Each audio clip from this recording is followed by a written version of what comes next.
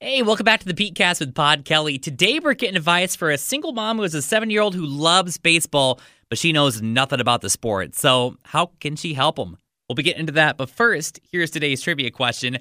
About 1 out of 7 people who are single admit this to their date. And we'll give you that answer at the end of the podcast. So what can this mom do to help out her son? She says, my son is 7 and he takes after his dad with his love of sports. I'm a single mom, and his dad now lives on the West Coast with his new wife. He's taken a liking to baseball, but I have no idea how to throw a ball or where to even begin with coaching.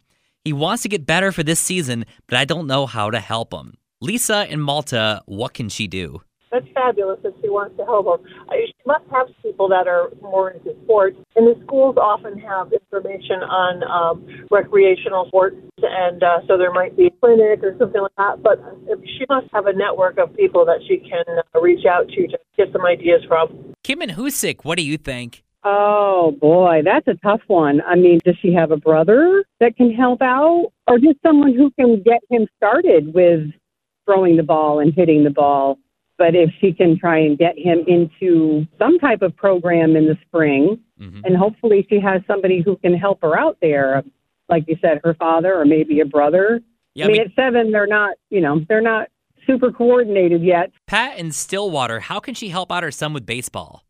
Well, you could pretty easily make it's like a board that has baseballs on it, and then what you do is you mark the baseballs with like a piece of electrical tape, and you don't actually hit it, but you learn how to hit balls in the strike zone like that. I don't know what the board is called, but it's an awesome tool for hand-eye coordination. It will get him better at swinging the bat, too, so it's a pretty cool tool. I built one myself. Now, is that something that you said you can buy, or do you have to build it yourself? I'll build it, but it's a super simple process.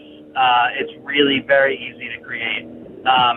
Basically, you just buy a few baseballs and you drill them to a piece of pegboard you get from Lowe's. So it's you get a box of balls from, say, Dick's Sporting Goods, and then a pegboard, and you peg them up, and there you go. Ashley, what would you do if you were in her shoes? Well, I also am a single mom with young kids who loves baseball. She can either buy herself a glove and learn the game herself and help them out, or sign them up for a team. I'm from Hoosick Falls, pretty close to Hoosick, and I know that they have a little league town team that she could absolutely join. I grew up playing on the town leagues myself and stuff like that, so I know it does help a lot. So how can she help out her 7-year-old with baseball when she knows nothing about it to begin with? Let me know what you're thinking about on socials and On Air Pete. Now get back to today's trivia question. About 1 out of 7 people who are single admit this to their date. Is it that they researched or they Googled them online? It is that they Googled them. Yes. Yes. Yes, 14% of singles tell their date that they've Googled them. Now, have you ever Googled somebody before a date? No. I got married when I was 20. Oh, okay.